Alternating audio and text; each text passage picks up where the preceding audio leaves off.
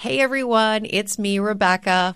I'm currently on maternity leave, and while I'm away, we picked out some of our earlier episodes from the No Limits Vault so that you can get caught up and enjoy while I'm off. And just so you know, I pre-recorded this, so I actually am spending time with my baby right now. Remember, I was the only girl at any boardroom table I ever went to. Every business was owned by a man, usually second generation with a lot of bucks. I was like the scrappy, blue-collar girl that didn't know how to dress or talk coming into their world. They wrote me off. They thought I was going to be in and out, adios, I surprised them. Welcome to No Limits. I'm Rebecca Jarvis. Each week, we're talking to women playing at the top of their game. So how are they doing it? Whether you're looking for answers or you just want to hear a good story, you're in the right place. The woman you're about to hear from is someone who has been and continues to be a trailblazer for women in business. She grew up in New Jersey with 9 siblings and had worked 22 jobs by the time she was 23. It was around this time she quit her waitressing job, against the advice of her own mom, took a $1,000 loan, and eventually turned it into the largest real estate company in New York. Today, she's not only a best-selling author, but you can watch her on ABC's hit show, Shark Tank. Barbara Corcoran, welcome to No Limits. Happy to be here. Do you ever sit back and just think, how did all of this happen? I don't think about how did it all happen because people are always asking me to tell me the story, and it's the only story I know, so I'm so tired of telling it. You are? So I don't try to think about it unless somebody's forcing me to say it. What is a moment from the story that you haven't talked about at this point? Wow, that's a great question. No one's asked. Probably, a weird thing came to my head, but that's what this is about, right? I would say I just had that thought, so I'll say it, about my dad, and at times when he would drink socially and he was not a nice drunk, he would speak to my mother with great disdain, and he adored my mother. They kissed in front of us. He was the love of her life, blah, blah, but he turned into a different man when he drank. And when he spoke to her with disdain, I felt rage, You felt rage. And I also felt rage in my career, always. Not when a woman would talk down to me, or put me down or challenge me. But whenever there was a big businessman with power and when you put me down, it always brought out the best of me. I think I had practiced rage my whole life, and I would make up my mind right then and there, I'll show you. And I think that had a lot to do with me doing very well and succeeding in a man's world. That is... Wow, I wasn't either. I didn't mean to be deep, and how depressing is deep nowadays, but... Well, you asked me, and that was all that came to my head. I don't even know if I could come up with another one. I respect you for sharing it. We've talked about your story before. The fact that you grew up in a home with lots of siblings. 9. Small home, 10 9 siblings, 10 of you. The fact that you were turned down so many job opportunities along the way didn't work out the way that you thought they might. They were all experience in hindsight. All experience in hindsight. 22 jobs, to be exact, before I started my brokerage firm. That's a lot of experience by the time you're 23. What kept you going? And those jobs? Oh, those jobs were great. I mean, they were menial jobs, playground supervisor, hot dog salesman, credit call caller, what waitress. Did you do wrong as a hot dog salesperson? I didn't do anything wrong. I had a boss who was a little abusive in that situation. You had to be a big man on campus. But you know what I learned from that? I learned that when I had dealt with other big men on campus later on, that I had seen it all and done it before, and I knew how to finesse about the whole thing. So you learn, I don't think I had a single job except a nurse's aide where I had to post temperature charts, and I was dyslexic, so I reversed numbers, and I thought I was killing the cancer patients. Whenever they mentioned Mrs. Smith was dead, I figured I had a hand in that because I had mixed up her numbers, which I'm sure wasn't the case. But other than that one job, I really enjoyed the heck out of every job I ever had. They were all menial jobs, but they were always on my feet. There were things that didn't involve writing and reading, which is what I couldn't do, but they involved talking, and I really learned how to talk. I learned how to get along with people and talk and rely on that to get myself a better tip. Not a promotion, but at least a continuation of the position. You really do talk to people from all walks of life in this role. In real estate, you talk to people from all walks of life. What's the secret? What's the thing that you know that makes you so good at that? Oh, now you are a tough questioner. Now, that's another one I never heard. Well, sales are sales. That's a little different than day-to-day getting along with people. Sales is getting along and speaking with people with an objective. The objective being you need to close a deal. You don't get paid in sales unless you close a deal. I think the genuine card is masterful in sales because I think everybody's a lot smarter than people generally give people credit for. I think people can sniff out the real deal, whether you're genuine or whether you have your self-interest. So for me in sales, I genuinely wanted to make sure they got the best they could get and that they were happy. And I think people pick up on that. I don't think you can fake it. I think you have a lot of acting that goes on sometimes in that business, but I think people see the difference. They're smart. And so they close themselves. If you're really working toward making them happy, they're going to close themselves. Now, when you take it out of sales and you just say, what's the secret to getting along with people and speaking with people? For me, I think it's that I genuinely think everybody's equal. I mean, I know that sounds like a hokey kind of thing to say, but I get that from my mom because she treated everyone exactly the same because she saw everybody the same. And I think everybody in my family, all 10 of us, came up with that kind of a upbringing.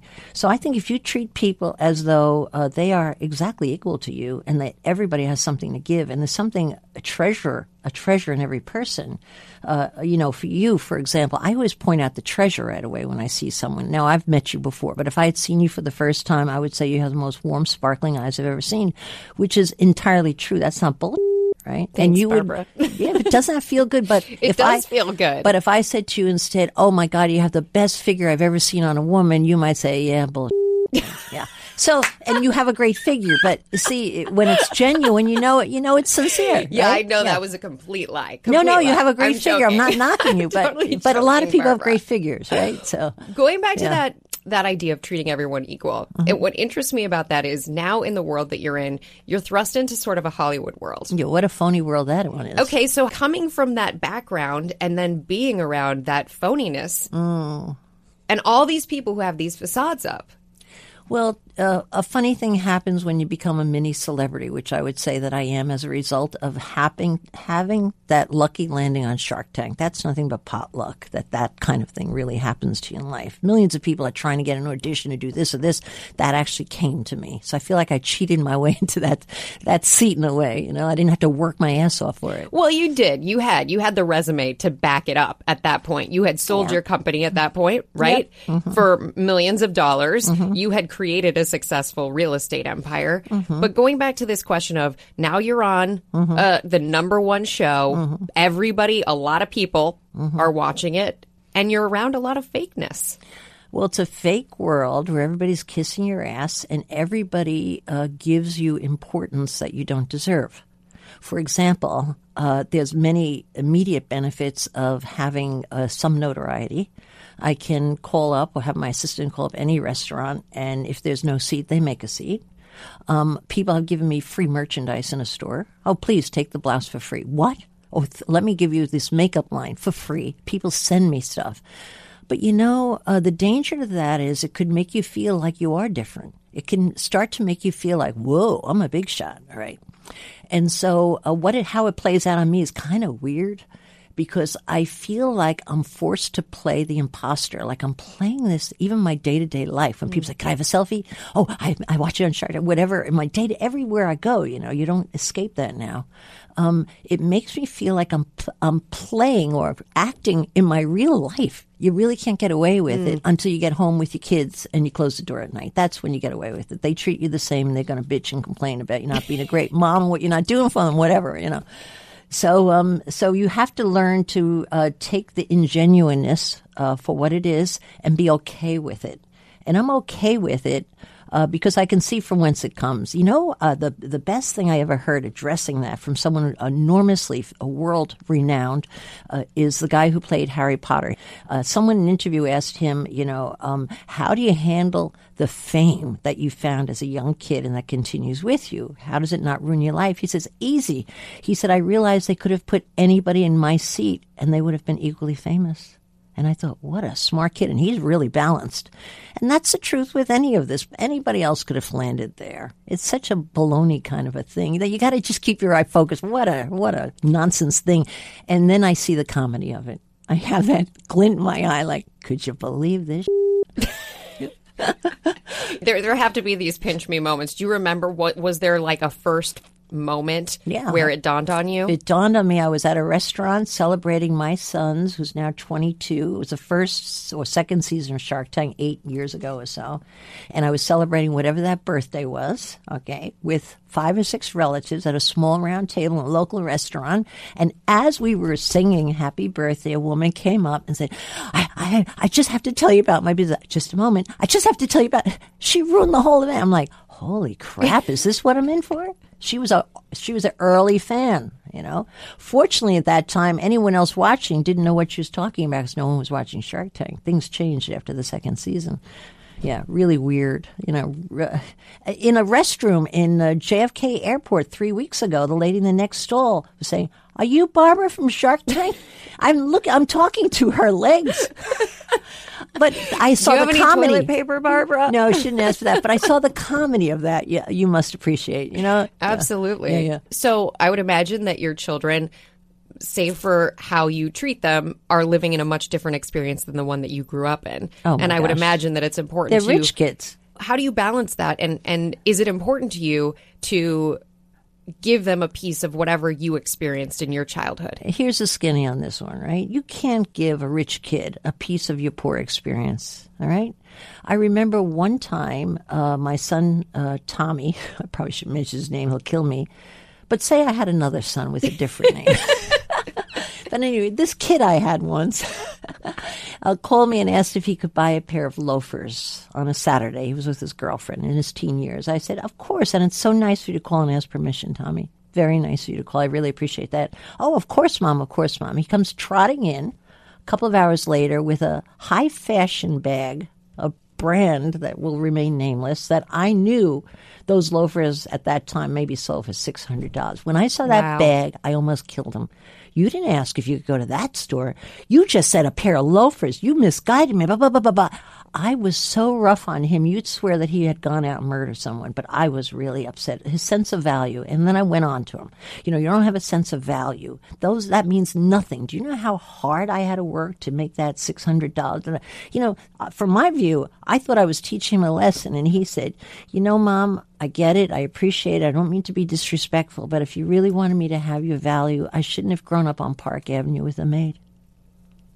He didn't grow up with 10 kids in a 2-bedroom flat, scrapping for everything, and yet I expected him to have an appreciation for that. You see, it's wrong. Okay, what the best I could do with my kids is realize they've gone to good schools, had all the help and luxury and best vacations of their entire life, and hope they remain nice and don't get phony over it. That's it. They're coming from a different platform. Rich kids do that. Educated kids do that than somebody who comes up from nothing. And you have to respect them for what they do with that advantage. And so that's what I try to do. You can see I'm confused on that. It's a rough one, a rough question. And I don't even know if you ask the question, I'm answering it. But it's complicated. Yeah. You see? One other thing that I often think about is how thankful I am that I had nothing to lose and nowhere to go but up. All my parents wanted from each of us that we'd be nice people. That's not a big order. No pressure. I mean, I've worked with rich people my whole life building a trade in New York City in real estate, of course. And some of these kids are under such pressure to outdo their parents or measure up or be somebody or be the attorney the dad was or the grandfather was. I was acutely aware my whole career, I don't have to be nothing, man. I just have to be nice. That's not a big one. And being nice is fairly easy, right? You just stay honest. So you get a lot of gifts when you have nothing, that it looks like the rich kids got all the advantages, but they have a lot of disadvantages that you never had. Expectation is a monster on a kid's back. And parents do it without even thinking about it. They really do. And I've seen it again and again ruin a lot of potentially good kids with chutzpah and hustle and really want to prove something. But against those expectations, it's a tough one, We'll be right back after a quick word from our sponsor. Hey, I'm Andy Mitchell, a New York Times bestselling author. And I'm Sabrina Kohlberg, a morning television producer. We're moms of toddlers and best friends of 20 years. And we both love to talk about being parents, yes, but also pop culture. So we're combining our two interests by talking to celebrities, writers, and fellow scholars of TV and movies. Cinema, really. About what we all can learn from the fictional moms we love to watch. From ABC Audio and Good Morning America, Pop Culture Moms is out now wherever you listen to podcasts. Absolutely. Yeah. I've seen articles where you've talked about investing and wanting to invest in kids that grew up poor, people that grew up poor. So is that how you feel at this point? Because what you were just describing sounds like you see the value in both backgrounds, and it's really what the individual comes to be. Well, it is always what the individual is and comes to be. The advantage of me investing in someone who came from nothing is that kid scrapped more coming up the ranks. Okay, anything he wanted of any value monetarily, he had to do the paper out for, hustle, babysit, work on weekends. All right, the rich kid went to lacrosse camp in the summer. Went to a nice camp. Nothing wrong with that. I know I did it with my kids. I still do it. I have an 11-year-old at home, but they're not. They're not exposed to the same thing a poor kid is exposed to. They're not exposed to trash on the street, bad people trying to hustle you, bullies. They're kind of protected from that to a large degree, and so they don't have the same tough skin as a privileged kid does. Now, the privileged kid that's gone and gotten his Harvard MBA has a different advantage. He can talk the language, do the thing, but when I'm investing, what I really want to do is I want to have somebody who's great at rejection, someone who gets smashed on the head is stupid enough to bounce back up and say, hit me again. That's really who I'm looking for. And, the rich kid doesn't really have that opportunity at Harvard Business School. They're studying how you do it, but they're not really living how you do it. Whereas the poor kid, you can make the grand assumption he's seen a lot of it already when he steps into the tank. So that's why I tend to be biased toward that kind of a kid. I believe a little bit more easily. Isn't it terrible? I do have my prejudices, and it is toward the poor kid. And also, I look for thankfulness. I know that sounds like a weird trait, but what I envision is I picture if I can make a huge success of this business and we're sitting at a table 10 years from now, I'm picturing this, counting the gold because we just cashed out. Are they going to be happy with me on what I did for them back 10 years ago? And I want someone who has the thankful gene. I really appreciate what you're doing. Thank you so much. And you want to know, I find that out in the due diligence process after I commit to a deal. If I find that I have hooked in with the wrong person who's not the least bit thankful, why would I want them in my life? Why would I want to help them day to day? Smart's nice, but thankful's feels better than smart on you. And so I need to have someone that I think is genuinely thankful. And what does that come down to? It generally comes down to they have nice parents, or one nice parent, or one great grown-up in their life that made a difference that they learned from. It doesn't have to be your parents, but I'm always looking for that thankful gene. When you look forward at what you want your life to be from here on out, what do you see? Oh, one thing, health. Health. I'm 68 years old or something, but I have the energy of a 22-year-old. What do you drink? What do you eat? No, nothing. You were born this way. I have my mother's energy. She raised 10 kids as though it was breathing. Okay, she ran that household like a boot camp. Everything had its place. She was a doting mom as much as you can dote on 10 at once. She was a powerful role model. She was an optimist. I got a lot of her in me, but one thing I got from her was the ability to work really, really hard. I don't think she slept 2 hours a night. She was ironing through the night before they had clothes dryers, right? So I have her energy and her health, thank God. So what am I looking forward to? I'm hoping I could hit at least 110 with my health intact. All right. I have no pains, no joint muscle pain, nothing. I feel like I'm in better shape than most of the young moms that I'm meeting in the morning when I take my 11-year-old to school. Do you feel pressure along the Shark Tank lines that you've got this moment? Mm-hmm. It's lasted longer than 15 seconds, 8 years. But you got to take advantage, and you've got to build other businesses and come up with new ideas and make sure that while people are paying attention, you do something with it. Absolutely. But you have to realize it's a double header. That's what hooks you in. It's a drug. Yeah. It's called success. You get used to success. The last thing you want people to do is talk about what you did versus what you're doing. Okay? And then you layer on top of the success gene that has been nurtured by yourself in your body your whole life. You've run hard, you've succeeded. Now you're addicted to success. You throw on top of that this wacky TV gene of notoriety. You're an addict. You're addicted to notoriety and success. And so you're running like that gerbil in the cage.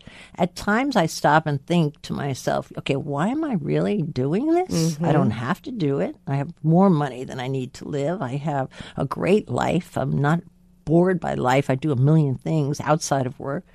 But, you know, I'm addicted to it. I know it. That's how you answer that question. Why am I doing this? I'm addicted to it? I'm it? addicted to it, yes. But I also love it. I'm addicted to it because I really love it. And what really keeps me in it is fear of what would happen if I didn't have it. I'm not secure enough to step off that cliff and have a peak. You know, if I was doing yoga and I was really self-evaluating, I might have the stamina and confidence to maybe take a chance. I'm not going to go there. What if I'm unhappy? What if I'm bored? What if I turn into an alcoholic? Those are your what ifs? These are all my what ifs. That doesn't look like a pretty... I better stay as this gerbil running like hell in this world I'm in, you know? Well, and I look at this world, you're one of the extreme examples of it because you have the show and you had all this success and you're continuing on it and building out new companies. But anybody who's running a company now has to manage at least some of this public persona because you have social media. I see friends who are trying to start companies go wrong. They focus so much on the outward facing thing. They forget that the company also needs to be managed, that there's the operations side of it. How do you balance, and especially with the entrepreneurs that you work with, how do you recommend they balance that in this day and age where people just want to see things, but sometimes what you see is not the reality? No. Everybody wants to have and be appreciated for a public persona, but it takes a lot of time and it takes a lot of energy and it also takes focus, right? With my entrepreneurs that I work with, not that they listen to me. I give lots of advice. The good ones don't listen. That's a mark of a great entrepreneur. They do as they damn please, you know, just like I did. If I got advice, yeah, great ideas. Let me do what I want to do, you know.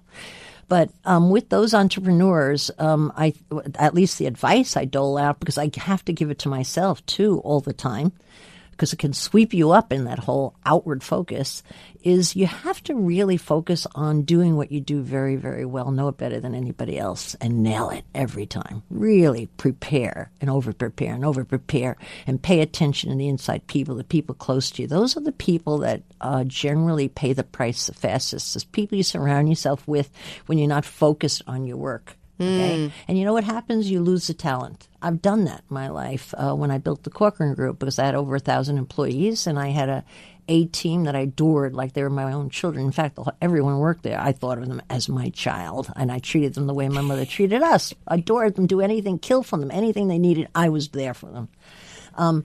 But you have to really remember that that's what makes you who you are. That's what attracted people to you. That's what made them willing to follow you off the cliff. Okay, stay with you in the bad times, all right? And you have to remember that that's the big kahuna. The rest of the stuff is outward pressure. It's like peer pressure, basically, when you're back in high school to be cool. A lot of that's about being cool. When I assess what a public persona does for my various businesses, the truth of the matter is I can't really quantify it. I know it helps. But that keeps me careful as to not to spend too much time or throw too much money at that thing. What I really have to do is do what I'm actually doing for a living very well. And I think that's prudent for almost everybody. But it's hard to resist that peer pressure. It's like we're all shadow boxing. Can't miss that. Can't miss that. So I was in Central Park yesterday morning before school with my daughter, Kate, because we had 20 minutes to get the Dunkin' Donut, get to the park. So we're just like within a half a block. And we're in that big meadow up in the 90s, running like hell around the meadow. I was pretending I was catching. I was almost ready to die. I'm not that good in shape. She's only 11. She gets to the top of a rock. The sun is perfectly on her face. She's got a bright orange sweatshirt on. I thought, what a photo. I said, stay right there, Kate. Stay right there. I got to take a picture. But then I didn't. I felt so proud of myself because it would have ruined the fluidity of a lousy 15 minutes together. I thought, what a selfie. I'll post it on social media in the park for early morning. There were daffodils behind it. It was a beautiful shot. I could recognize a great shot, but I was so thankful I didn't ruin it. But I felt like guilty in a way of my work that I didn't freeze it and share it with my people who would love to have enjoyed it. No. And so I think that's an example, maybe a stupid example. No, I think I respect it. Yeah. So you wrestle with that, I think, all the time. Public, personal, public, focused on your work. That public pull is enormous today, and I don't think justifies its worth in more instances than not, my own feeling. You seem like somebody who wants that you would like to help people. If Always, you can help yes. people, you want to help Why people. Why not? So how do you handle that when people pitch you either bad ideas or ideas you just really don't have the time to work on? Well, I don't have the time to work on anything outside of Shark Tank. That's the truth, right? But I've created systems. Systems, I learned from my mother, can solve a lot of stuff. If she could put all the boys' socks in one drawer, all blue, navy blue, all one size, and all the girls in another drawer, all white, all one size, and skin that cat every morning, I could certainly create systems for my business. So what I have is I immediately say, here's how you get on Shark Tank. Boom, I've memorized that site. Okay. If they want to pitch me, I'll say, send it to my office. I'll be happy to forward it to Shark Tank. I immediately say, I'm precluded from listening to the pitch because of my contract with ABC. I can't get involved with other things. Oh, I'm sorry. But let me tell you what I can do. If you blah, blah, blah, blah. So I have an answer.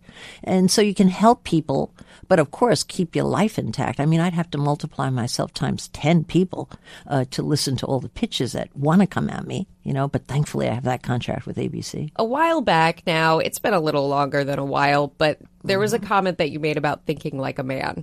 In business, Always. that's successful. And there were mixed reactions to that I didn't comment. know that. Yep. Do you think that that's still the case, that if you're a woman in business, you have to think like a man? No, how I use that thinking is like this, all right? I'm going to, growing up, remember, I was the only girl at any boardroom table I ever went to. When I started my Corcoran Group business, every business was owned by a man, usually second generation with a lot of bucks, okay? I was like this the scrappy blue-collar girl that didn't know how to dress or talk coming into their world. They wrote me off. They thought I was going to be in and out, adios. I surprised them by becoming their largest rival. But that kind of treatment helped me become that largest rival. It got me going, man. Okay. But what I would do is if I was in a situation and the men were talking, any situation, and I'm trying to say something and they're riding over me, I would be quiet, because I had a smaller voice and I couldn't be heard. That even happened to me in the first, second season of Shark Tank, over and over. I would just be mowed over every time I spoke up. Before Lori came on, I had another woman. It was harder even then than when Lori came aboard. But what I would always do after a couple of years in the business is I would say, what would a man do? I'd say it to myself, what would a man do? And you know what? Whether I knew what I was talking about or not, I'd start talking because that's what men do. They don't have to have the perfect answer perfectly. I'll tell you what I think. And so I didn't have a man's voice, but up went my hand. Excuse me, I'll tell you what I think. I had to, for me, to shore myself up. That's how I used it for me, to push myself forward. What would a man do? Another perfect instance where I would do amazing work in a team situation for an outside developer or something. My creative juices, my ideas on what to do on the marketing, my redevelopment of the job site. It was mostly me, but there are men. I would find earlier in my career, the men would take credit for it. My boss would take credit. The men would take credit for it. Okay. So then I learned, what would a man do? I would start taking credit when I was halfway there. Because that's what guys do. I know so many women and men in workplaces who feel like someone else took credit for their work. All the time. What do you do in that situation? How do you get the credit you deserve? You speak up, basically, is what you do. You speak up to who's supposed to know about it. I just want to let you know, even though Joe mentioned that was that project, okay? Let's say you haven't barked up, you haven't spoken out for yourself, which is really the right thing to do. Take the credit as you're doing it, okay? But let's say you forgot, and now Joe just took the credit. You go to your boss, say, I appreciate the fact that Joe really loved the project that we worked on together. I just want you to know that in that project, are you where I did 80% of the work? I want to make sure you know that because I adored doing the project. I love working for you. I would do it again equally well in anything else you want to assign me. Assign me something new. there you have it. You just asked for a quasi promotion going in a good direction, more responsibility, and you took the damn credit back. Mm-hmm. But you know what? A guy would do that. Even guys are more territorial by nature. And I don't like stereotyping, but the men I've worked with in my life are territorial. Get on their territory, they'll fight. Women will share territory. They'll even give you their territory if it's better for the team, which is wonderful for managing people and building an empire. That was my style. Give everybody the credit and let everybody participate, and you get the best out of people. But if that were not the case, in many instances, I would say, what would a guy do? Right? And I would claim credit for being on top of the mountain when I was only halfway up there, because that's what guys do. Because I know I'm going to get to the top. But if I wait till I get to the top, some other guy is going to claim the credit tomorrow morning in Tuesday's meeting. So true. Yeah. What's the toughest lesson you've had to learn on this journey? For me, the lesson that took me the longest to learn is that I'm not stupid. Because if you grow up with any kind of a problem in school, children are defined by how well they can read or write and how good they are academically. And so as a child, you collect a lot of your self-esteem in a group situation, which happens in the classroom. So for me, I left the classroom thinking I was stupid because I just couldn't learn. I mean, I could learn other things, but I couldn't read or write. That's a biggie, right? Math and decoding words were problematic. And so I think it took me probably till I was 35 or 40 to actually acknowledge that I think I'm probably pretty smart and probably have a decent IQ and probably am smart in a lot of ways, okay? But it took a lot of years for me to replace those basic insecurities of thinking that I would fail because I wasn't smart, okay? But you know what? Now I realize it probably motivated me more than any single thing in my life, so I'm thankful for even that. And it's easy for me to say because I've had a successful career and a successful life. So it's easy to look back and say, right. Oh, thank God I had that pain in the classroom being asked to read out loud where I wanted to fall on the floor day after day and played sick in the morning and stuck my thermometer in my mother's coffee so I could stay home because I couldn't confront school every day. That's painful for a kid. But now that I have a happy ending, it's like, oh, I'm happy that happened because I had all that time in school to daydream and become creative. And now I had to like really work hard to get over that. So I worked double hard of everybody else. So I could say it now, but and I mean it now. All right, but that was if you asked what the hardest to get over, that took the longest. Yeah, for sure. And it's interesting you say 35, 40 because already at this point, you were building your real estate empire. I had a successful business, but you know what? I always felt deep inside that I had somehow gotten so many lucky breaks, and it could never happen again. I was always thinking, oh, my God, how did I get away with this? Almost like, if they really know how stupid I am, I'll never get this job, you know? I think that's the secret of almost all successful people. They feel that it's that imposter, that insecurity, that feeling of, even if you believe that you're smart and good at what you do, you it's feel an like... emotional thing. Yeah.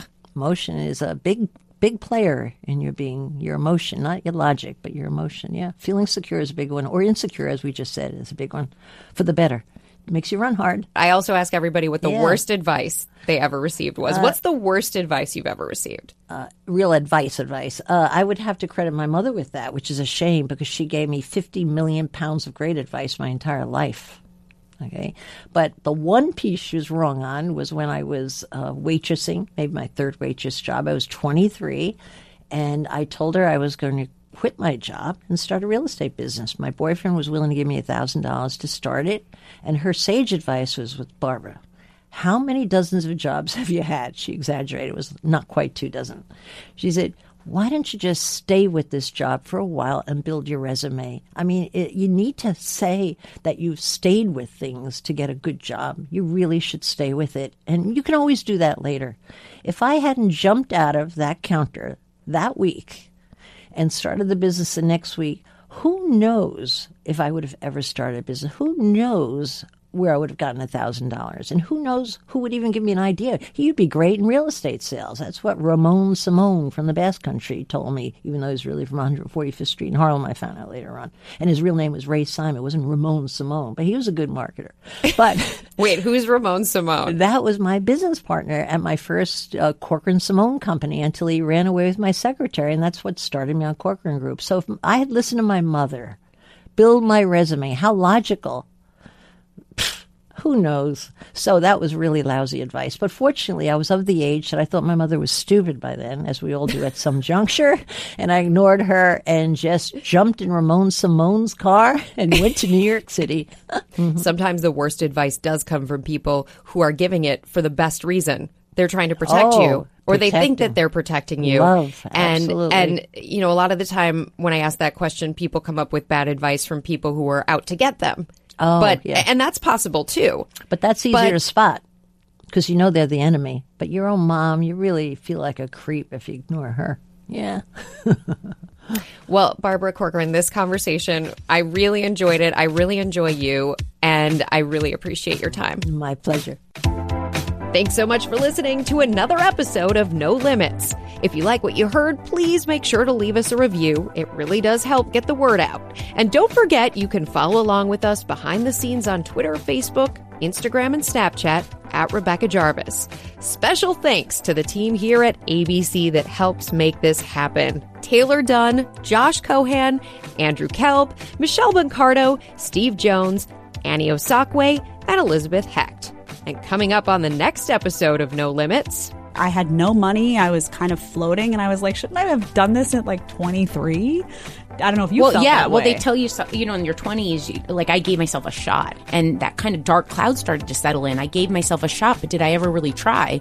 And now I'm 30, and eventually that plan B has to come in. But now I'm at the point where it's go time. my friends and colleagues, Sarah Haynes and Jedediah Bila from The View. Until then, take care, be well.